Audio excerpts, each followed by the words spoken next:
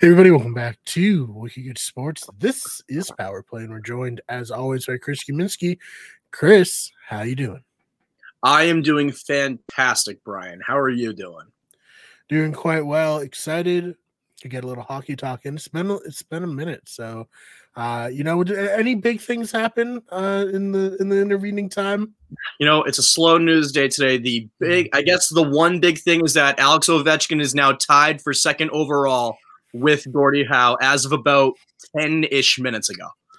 We couldn't have planned it any better. Realistically, it's almost like we were just waiting to go, but no, it just happened to fall in place for it. So, Chris, just for anyone out there, tell them what this means.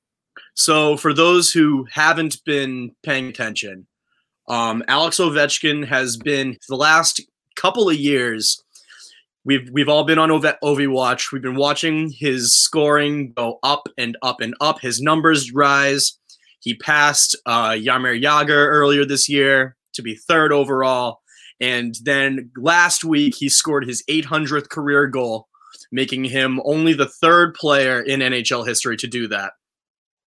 And tonight, this is Friday the 23rd, he has scored at least goal 801 to tie him with Gordie Howe for second.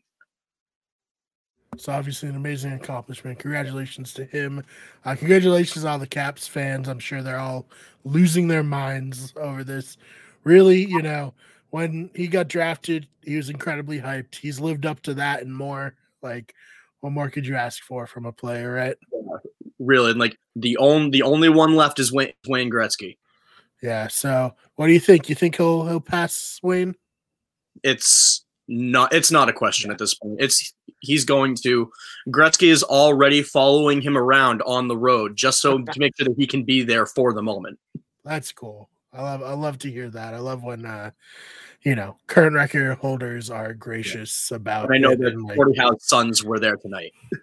Very, very cool. So yeah, again, congratulations to Ovechkin. Truly one of the greats, and really cool that we got to watch his whole career from beginning to now. And he also broke another NHL record yesterday. He passed the Boston Bruins' Ray Bourque for the most shots on goal in NHL history. That's pretty crazy too. Yes. So again, it doesn't sound like a crazy stat, but when you think about how many players are on the ice and how many opportunities you truly do get to shoot the puck, then that's big. He's the most dominant offensive player of our generation, maybe for any sport. Yeah, no kidding. So again, congratulations to him. What else we got on the docket here? So besides the Ovechkin stuff, which has been keeping me distracted, we got the Winter Classic coming up. Yes, so exciting. It's going. I mean, we talked about it before it was even announced. We speculated that it could be a Pittsburgh Penguins, Boston Bruins, Fenway Park, and it all came together, and it's going to be very exciting. Is this the second Fenway Park Winter Classic? There was another one, right? There was another Winter Classic a few years ago, but that one was at Gillette. Oh, okay. So this might be the first one. But there has been a Winter Classic at Fenway before, and they're always at least one outdoor game. Usually, BC will play an outdoor game at Fenway every year. Yeah, I mean, I love the idea of playing a hockey game there. It's a historic stadium. It's a really just classic piece of American sports history. So to have the Winter Classic there, I think will be a lot of fun, and we'll obviously be covering it. Yes. Yeah. So I'm very excited. I got my throwback on from a few years ago. Yeah, I love it. I know the bear looks a little dopey, but I like it. Hey now, be nice to the bear. Yeah. I mean, the bear, Brian. The one thing that I do think, that the current Bruins should use the bear iconography more. I mean, it's a cool mascot to have, and I don't feel like they fully embrace it as much as they should. I've been telling everybody I know I've been a good boy this year, and all I want for Christmas is a Pooh Bear jersey. Yes. Yes, I love that. All right, so NHL is thinking of extending their regular season to 84 games. What are your opinions on that?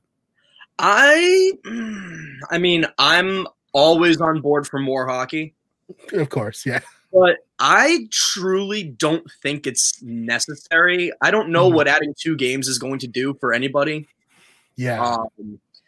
It just seems like too, like it's more of an opportunity for players to get hurt before the playoffs. I mean, I guess I can kind of see why they're doing it. They're trying to expand the product. There have already been rumors going around too, like, oh, maybe they're going to expand again, but I don't think they should expand again. Not until they deal with the Coyotes situation, which that's a whole other. Yeah. Watch our other videos. Just search Coyotes in the channel. You'll hear all of our opinions on them. Yeah. Yeah, I think it's an interesting move. It's probably going to happen. I could honestly take it or leave it. There are some people that are like, hell yes, longer regular season, that's good. I'm going to be able to compete with basketball more. And then there's everyone else like, I don't know. Like, right. What's wrong with having 82 games?